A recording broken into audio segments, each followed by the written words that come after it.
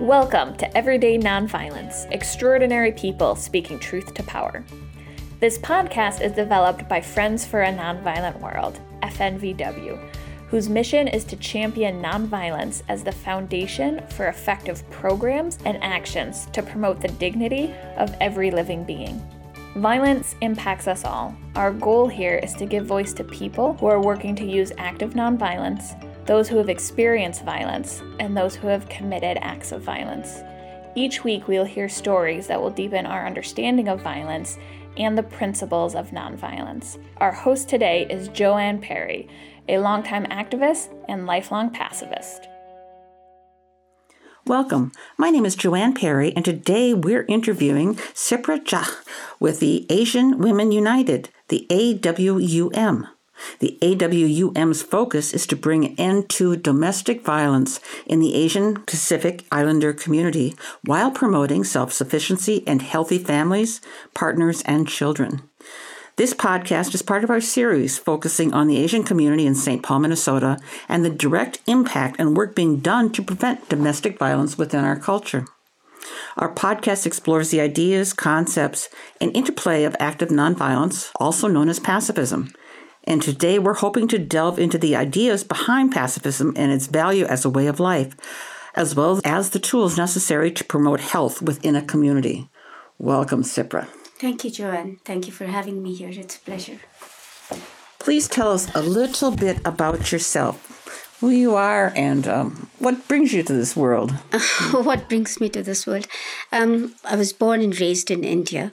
I was born in the northeast state of India, it's Bihar. And when I was 3 years of age, my father, who was a doctor, moved to the north of India. My mother, my two other siblings, we all moved to this state called Himachal Pradesh, which was in the western Himalayas. It's in the mountains. That's where I grew up. It sounds beautiful there, at least from our culture standpoint. Yes, it is. It is it's a lovely place. Himachal was very serene, very scenic. It was, pristine. And this was, how many years ago? So it was unexplored. There was no tourism.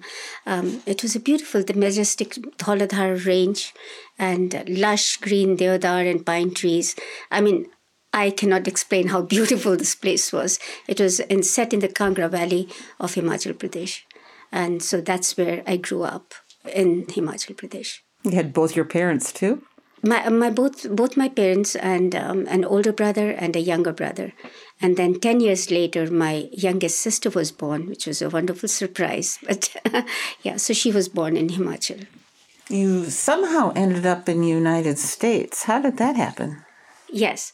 My husband, who was a student of English and comparative literature, decided that he wants to go for higher studies to the U.S., and he enrolled in a PhD program at the University of California. So I joined him a year later with my 3-year-old daughter at that time, Nana, who is now 40. But so I came with him, and we were in California while he was doing his PhD. And then many years later, after he finished his PhD, he was offered a teaching position at the University of Minnesota. And that's how we came to Minnesota in 1989. I would love to hear some early stories of yourself, but why don't we get to that later? Let's talk a little bit about your program, because as you and I discussed briefly, yes, it is quite an amazing program. Can you tell us something about it? It is, and I'm actually, it's just an honor to be working there for me. It's a privilege. I consider it a privilege and an honor. Asian Women United of Minnesota started out as a task force. There was a group of women activists, Asian American women, who saw that there was this need for a safe place for women, immigrant refugee women who were coming from Southeast Asia, from the large South Asia, Southeast Asia, who were not seeking services even though they were in violent homes, because they did not want to be at a mainstream shelter. They were not comfortable being at a mainstream shelter, and there were many barriers for them, language being one of the biggest barriers that they felt like they were not able to connect to the service providers. So this task force started out in 1993. In 1996, Asian Women United became a 501c3 and got a nonprofit status. And then in the year 2000, the shelter was built specifically for women and children who were fleeing violence and who were coming from countries like China, Thailand, Korea, Burma, India, Nepal, the whole region, South Asia and Southeast Asia. It's a 24-bed shelter. It's called the House of Peace Shelter. And I always laugh about it because it's by no means peaceful. There are a lot of children there, and it can be very noisy, but it's a lovely place for women and children. But before you go too far, it is the House of Peace? It's the House of Peace. Good. Yes. The agency is Asian Women United, but the shelter is called the House of Peace Shelter. And, of course, it needs to be clothed in anonymity. Nobody can know where it is. Absolutely, absolutely. It's a confidential location, and I'm not at liberty to tell you where it is. I can see somebody listening and needing the services. How do they connect with the Asian Women United? Sure. So, we have a community advocacy program as well, where we have community advocates who go into our communities and give presentations, create awareness amongst women. But we do get calls from either the clinics, hospitals, law enforcement, and various different agencies, and word of mouth as well. Word of mouth and referrals, referrals, yes, okay. Yes. I'm glad you're there. Yes, and I think there's a huge need, and we fulfill that need. That's very unfortunate, I feel like. Why does there a need for this kind of a shelter where women and children? It's devastating, but nonetheless true. Well, my guess is people who are using your shelter are not just facing the language barrier, but immigration issues, absolutely, food issues, absolutely, childcare issues, money issues. Name it, and those barriers are there. And, of course, cultural issues as well. We are a very culturally centered and a culturally sensitive program. But at the same time, if we have the space, any woman, any ethnicity, it doesn't matter. If she is fleeing violence and needs help and we have the space, we welcome. We welcome that. Yeah. I'm so grateful for your program. So am I. How did you get called to this work? I know that you were not the victim of domestic assault. And you've got a fascinating story, and if we have time, we'll talk about it. But how did you get called to doing the work with abused women? So it's a long story, and it started out as a young. As I said, I grew up in Himachal Pradesh. My father was in a transferable job, so we would move into different towns. He was the chief medical officer of these little towns. So my moment, and I think my journey began, I feel, when I was 16 or 17, I remember, and it was in Dharamsala, a town called Dharamsala, which literally means a shelter, or it was a place where, it's a place where that's the meaning of the term Dharamsala. But the reason that I say that was where I think this whole journey started for me was, my father was the chief medical officer of Dharamsala, and refugees from Tibet were all fleeing into India, and that was the city of exile. Okay, so people were fleeing from what we would call Tibet. Yes, from Tibet. And so there were refugee camps? And yes, from Chinese persecution in 1959. And so Dharamsala had become the hub of the Tibetan refugees.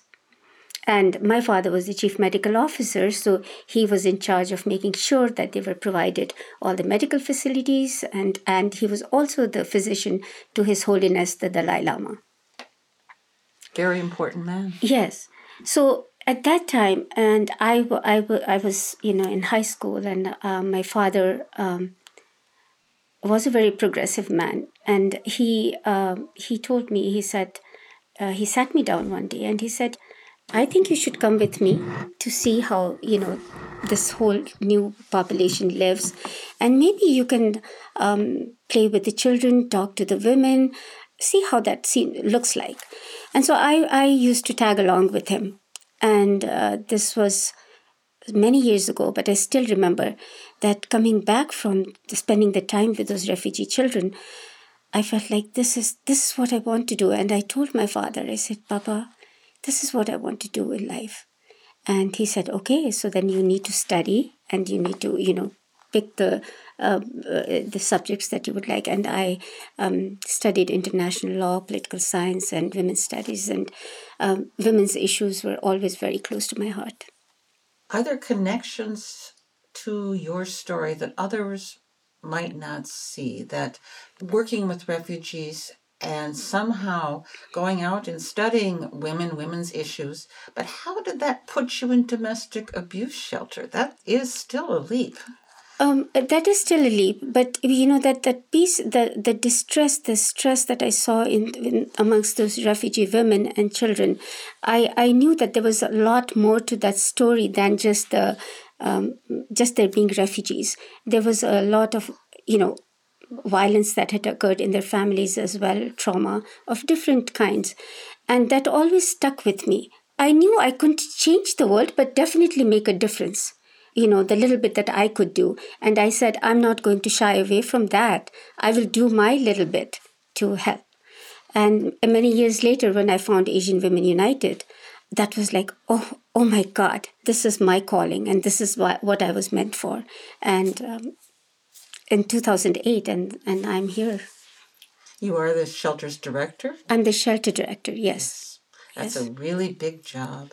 It is a challenging job, but I have to tell you, Joanne, I have loved it every single moment of it. I've loved being there. I feel honored and privileged. I salute the women who walk in there. I have learned so much from them. Can you tell us a little bit about how this has impacted your view of violence? One, it's like enough. I've seen enough. I don't want to walk in and see women crying, stressed about their situations. Why? There is no reason, there is no logical reason for it to be. Every single person has a right to a life of peace and wholeness and stability and joy. And the impact that this has on the children is immense. These children are, for no fault of theirs, are put in this situation where they don't have any stability.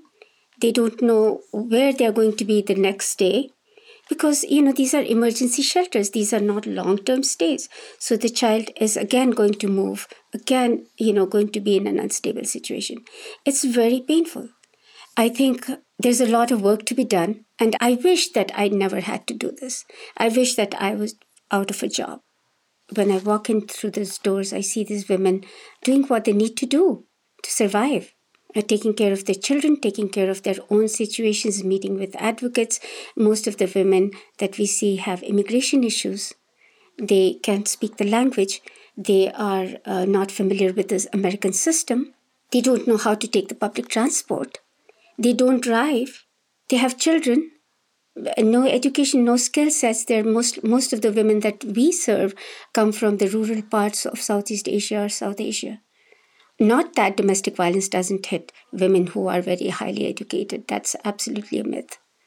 I mean, I have also worked with women who have PhDs and who have jobs, but yet are stuck in this situation. It is horrible, and it's going to get worse. I mean, let's say you can get away from the domestic violence and nobody's hitting on you, have your own demons inside, all that anger, frustration, poverty, immigration, language, food, it seems overwhelming. It is overwhelming. And we do have, Asian Women United has made sure that we have a on-site counselor and therapist who's an Asian woman. She's a wonderful therapist as well as a wonderful person. And she comes in every Monday for 5 to 6 hours and does one-on-ones with women because they have so much on their minds. There is so much that they want to talk about. And each story, each and every story it takes you to a different level. I mean, sometimes disbelief, sometimes awe, sometimes, as an advocate, you have to be strong yourself and, make sure that you don't give in to those emotions at that time, because this is so hard for the women. But it happens. And sometimes we as advocates will go shut ourselves in our rooms and cry because we are human as well. Sipra, please tell us about the study your organization was part of for violence against Asian women and children in Minnesota. What made your organization decide to participate, and what was the purpose of it? Yeah, this study was conducted in 2016, and it intended to collect data on the prevalence of domestic violence among Minnesota's Asian population, as well as to examine the cultural context for this violence. This study was commissioned by the Minnesota State Legislature and led by the Minnesota Department of Health in partnership with the Council on Asian Pacific Minnesotans and Department of Public Safety, as well as the Department of Health. Understanding the context was critical to figuring out what would be the most effective strategies to address the violence against the Asian women and children. There were many challenges, I think. The quantitative data was not representative of Minnesota's diverse Asian population. They did an excellent job of the anecdotal data that was captured in the participant interviews. They did a great job of summarizing it in that report. The study was focused on the prevalence and nature of domestic violence, intimate partner violence, sexual assault, abusive international marriages, stalking, and trafficking. And you said, why is Asian Women United interested in this? Well, whenever there is a conversation about domestic violence, we are on the table. AWUM tries to participate in all these conversations. Our role as the sole provider of Asian-focused shelter and advocacy services in Minnesota is to amplify the voices and perspectives of the women and children who seek our support. Excuse me for a second. Mm-hmm. I did not know you were the only group out there helping.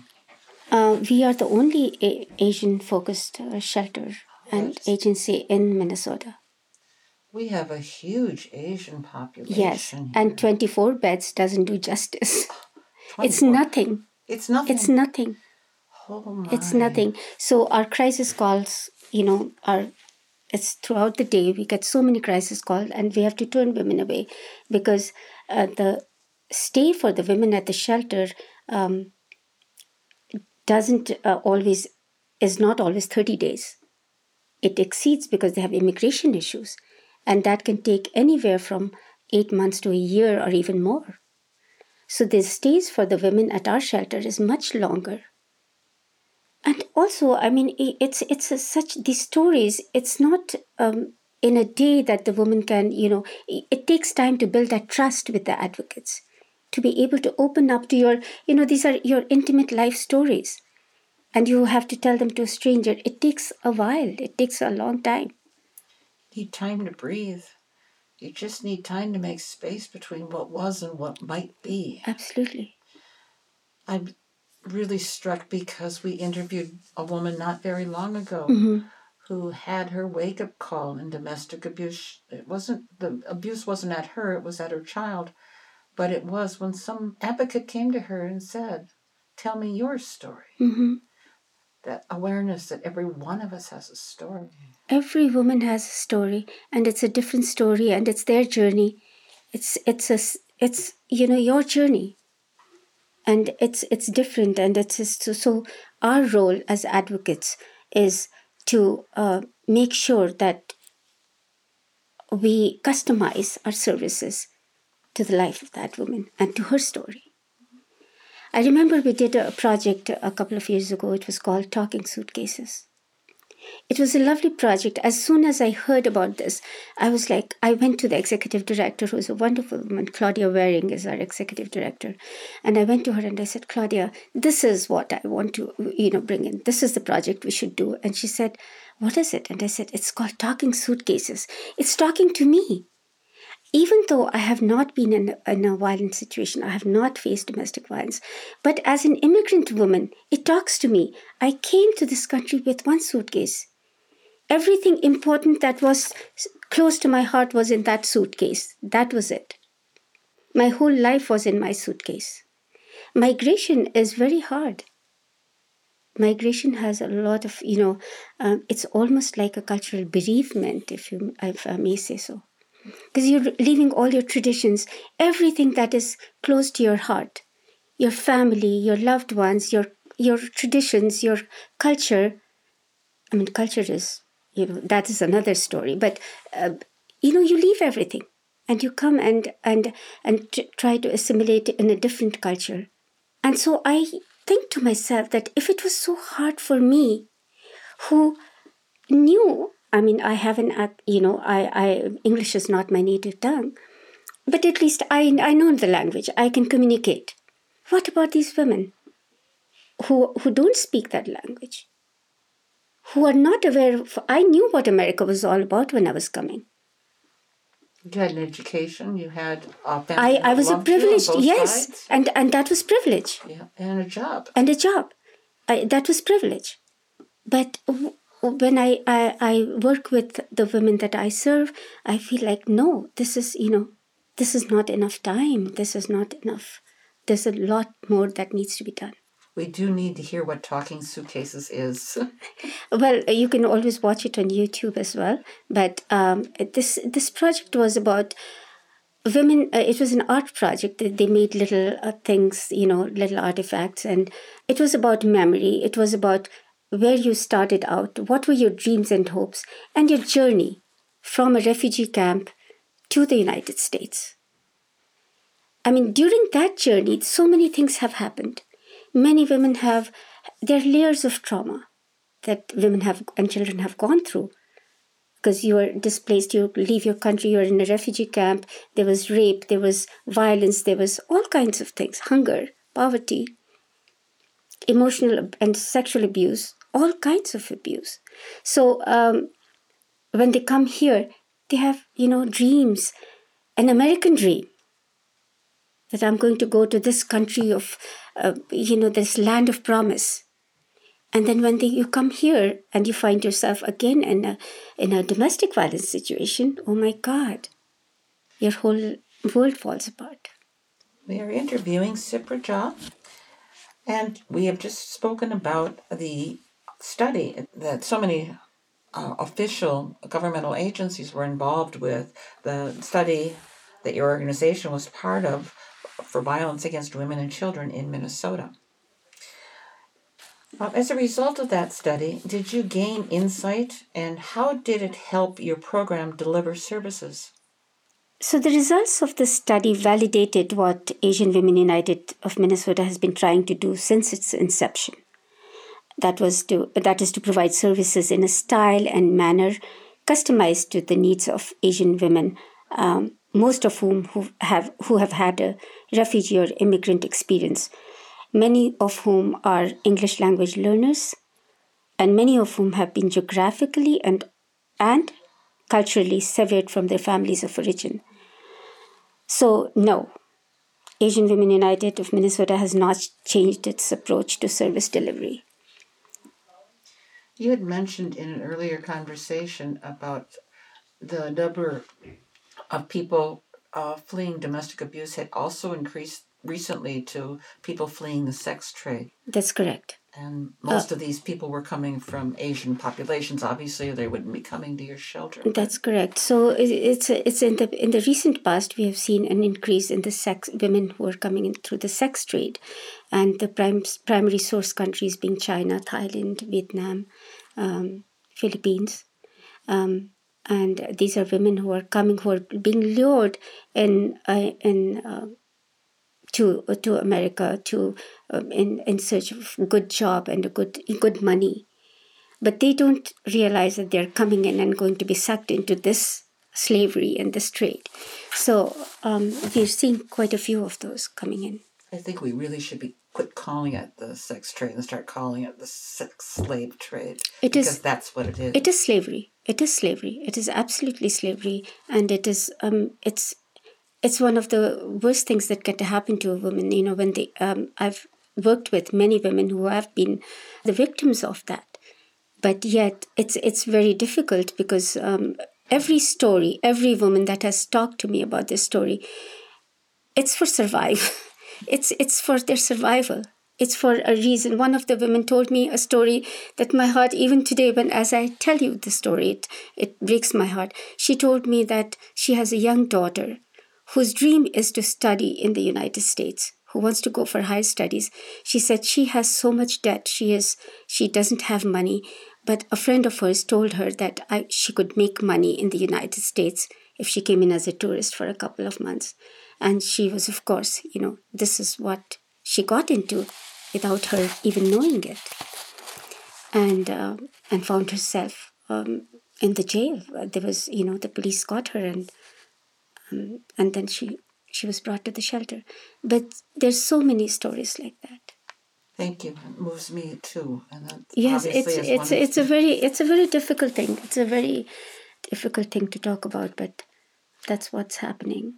My guess is, and I might be wrong, that the program Asian Women United would provide very similar services to those who are escaping the sex slave trade versus those who are fleeing domestic violence? Or is there a different sort of program? The program, we are a shelter, so we provide food, shelter, and, services. But the services that you provide to a woman who has been trafficked are definitely a little bit different than what you would provide for a domestic violence victim or survivor. Yeah, that differs a little bit. And then for that, we need a lot of collaboration with different other agencies to make sure that we're providing her all the services. Because Asian Women United is a small agency and we don't have that much capacity. But that is where we need collaboration. So we collaborate with different agencies, say civil society or International Institute of Minnesota, and victims advocates from the feds, from FBI or Homeland Security, to make sure that this woman is taken care of and that, she gets the right services. I'm glad there's something of a network out there. Yes, there, and we have to reach out to that network. And that's one very good thing about Minnesota is that they work collaboratively. Well, let's ask the question. We have maybe somebody out there who is listening to it right now wants to know how he or she, probably mostly she's, can get hold of you.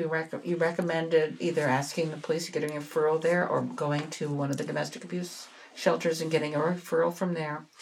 But how would somebody actually talk a friend of theirs in who might have a couple of children? What can he or she do to help a friend get help? Well, they can. There's in Minnesota we have a Day One site. It's a website that connects all the different shelters and services within Minnesota, which is a great network, and we are with that network. So they can call the Day One crisis line, or they can call our Asian Women United House of Peace Shelter crisis line. Both of those are on the internet, correct? Yes, and I can, there's the Day One crisis line is 1-866-223-1111. 866-223-1111. And we have a 24-hour crisis line as well, and they can reach us at 612-724-8823. Good. Thank you for that. This is a hard job. And I do know you mentioned that you have to sometimes just close the door and cry. Yes. So you can create some level of distance. Yes. But that's a momentary space. What actually sustains you in this work? Hope. Hope, because hope is to want something to happen and think that it's possible. So my hope that there will be a day, Friends for a Nonviolent World, I see it right there. So there will be a nonviolent world someday. There is hope. There is hope. We all have to work towards it. But there is definitely hope. There's always at the end of the tunnel, there is light.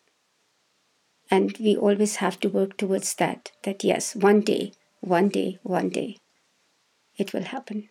You are, for the people who cannot see you, a very calm, centered, not big woman, it's not tiny woman either, but a woman of a certain age.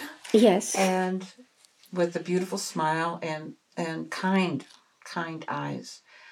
Thank you. It's not really complimentary. I'm trying to describe you to people out there in the world because they may not understand that this petite person is actually changing the world one step at a time, one woman at a time. I won't need to mention here that Sipra Jha was awarded the Distinguished Service Award by the Minnesota Department of Public Safety for her commitment to women and children in Minnesota. That's quite an award, quite amazing. And before you stand back and say anybody could have done it, and I know that's probably one of the first reactions, what was your initial reaction to receiving this award, and what are your plans to staying committed to this work? I was very surprised because I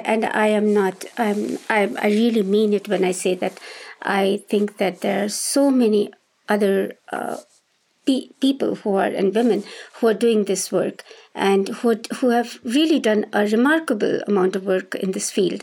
And I have learned from them, I have admired them, and I never for a moment thought when I wasn't even, I didn't even know that I was nominated for that award.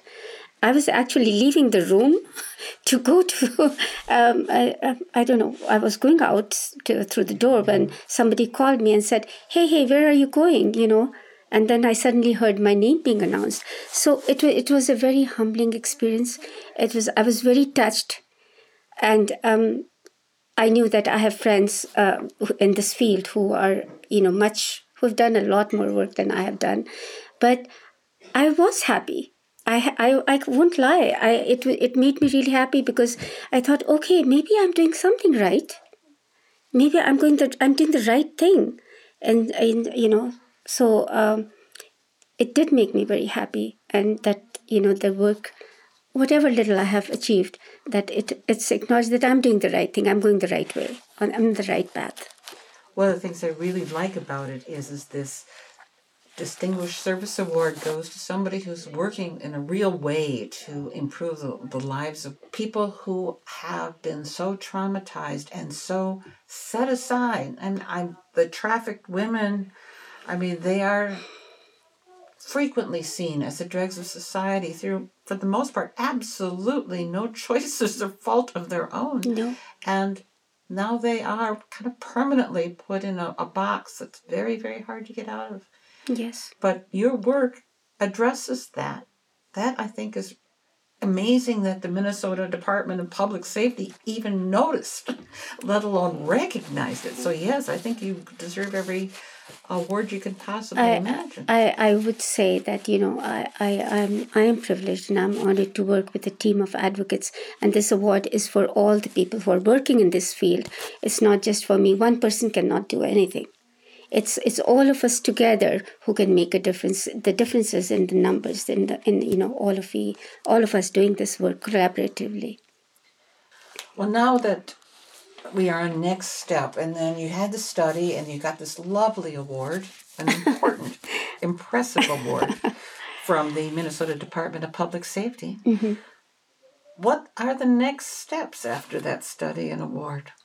I think what I look at it, what we do, the work that we are doing is kind of after the fact. Why should women have to go through this at all?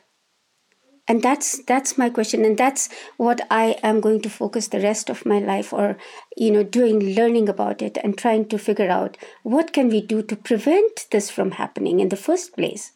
Why would we want any woman or child to go through this absolutely horrific nightmare? So prevention work is very important. Creating awareness about domestic violence. For many, many years now, it has been a very silent issue. there has been a veil of silence around domestic violence. And it's time that that veil is lifted. It's time that we talk openly about it. It's time that there is no shame. Because the shame is not for the person who's on the receiving it. The shame should be the person who is perpetrating that violence. I see value in talking about something, lifting the veil of silence, as you say. What else can be done to prevent domestic abuse, actually, and also sex trafficking? Because they may not work hand in hand, but they aren't that far apart. I think as long as there is inequality, this will not change. This will continue. There has to be equality. And when I talk about equality, I mean like we want to make sure that the girls and women, we give them an education so that they're independent. They can take care of themselves. They're not financially dependent on anyone. But that too, I mean, I have seen women who are financially independent and yet in abuse. So abuse comes from this idea of power and control and from patriarchy. So that needs to be dismantled. And that's a bigger issue. That's a bigger issue. And that's something that we all as a society have to work towards. I have heard the argument that patriarchy harms those who seemingly benefit from it just as much as it harms the victims that receive the blows in the end. And the argument is that there is responsibility that is skipped, awareness and brain skills that are not met in a patriarchy when you live in a space of privilege, when you live expecting your meals and your food and the education to be handed to you. Mm-hmm. And I think there's some truth in that. And I also know that for people who are in domestic abuse situations, as a perpetrator, they quit seeing different options. They start worrying that they're not loved because their women are only saying they love them because they're hitting them. They're afraid of them. And they also get caught in this terrible trap. It's hard to remember that, of course, when you're on the receiving end. Yes, that's the right way to put it. It's very hard to remember that. But there is a true advantage in dismantling this patriarchy where everybody is seen as the same value.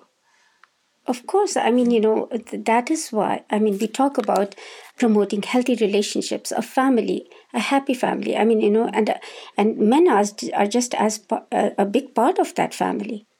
And there are many good men around the world. There are. But so that is what we need. We need men and women to come together. And it's a call to men. I mean, we work with, there's a great organization, Men Forward. We work with them. Peng Tao, who was also a shelter director at Asian Women United at one time. He's done great work talking about, what is masculinity? What does being a man mean? And so for us to bring up our boys, teaching them that, to respect women, to treat them as equals from the very get-go, from a very young age, teaching them those values, I think that will make a difference at some point. You are probably not aware of it, but we did have a representative Man Forward already on one of these interviews, John Vang. Oh, yes. Yes, and he is really vocal about the need for men to show up and change the situation. Yes. And men, we want men to join our fight. This is for all of us to be living in a peaceful, happy, harmonious family, and have a great community. I mean, for our children. And our grandchildren. Yeah. Yes. Well, this is always, of course, about the story. That's how we, as human beings, learn and live and connect. Can you tell us where you see your work going in the near and distant future?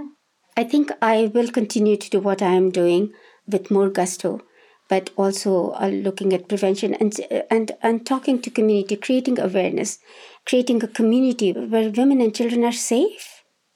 They say it takes a village to raise a child, so it must take a village to protect a child as well. That's a very nice insight. And this was something that was brought up at Man Forward, and I thought this was wonderful. Just as it needs a village to raise a child, we also need to protect the child, and we need a village. We have to create protective environments where we work, play, and live, and make our communities a safe space for women and children and everyone else. Men were children once too. Yes. And born out of women. That's absolutely true. And they will bear children out of and women also. Yes, exactly. So it's a whole, we need men in our, this is for all of us, men, women, children, all of us together in this. What advice would you wish you had heard along the way, or would you like to share that you've heard along the way? I think the advice is to really understand that it's for all of us. It's not just men, it's not just for women. It's for men, women, and children. It's for the whole family. Before we let you go, how can people who are not currently part of your community be helpful and useful? What can the rest of us do to support you and the work that you are doing? I would reach out to our communities, that as communities, intervention of neighbors, when they hear something that's happening in a neighbor's home, please don't. It's not a private issue. Domestic violence is not a private issue. There was a huge campaign. This was a wonderful campaign. It was called the Bell Bajao campaign in 2008 in India. And this campaign was so successful across the country. It was, Bell Bajao means ring the bell. So if, say I'm walking down the street and I hear that screams or noises from another apartment or a house, I just go there and ring the doorbell. And it's just to interrupt that cycle of violence. And that was so effective in India because it was like a neighbor's, it was like a neighborhood watch. Like, hey, we are watching you. This is not acceptable in our community. We are not going to let this interrupt with our, the safety of our women and children. Those are good words to leave us with, and I thank you for that. If we become aware at any level of domestic abuse, of fear, just the act of ringing the bell will disrupt the cycle, if only for a moment. Yes. Thank you. Thank you.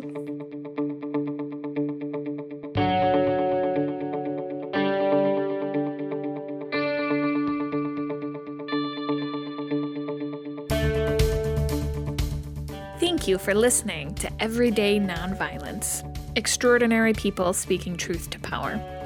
To learn more about Friends for a Nonviolent World and the work that we do, please visit our website, fnvw.org,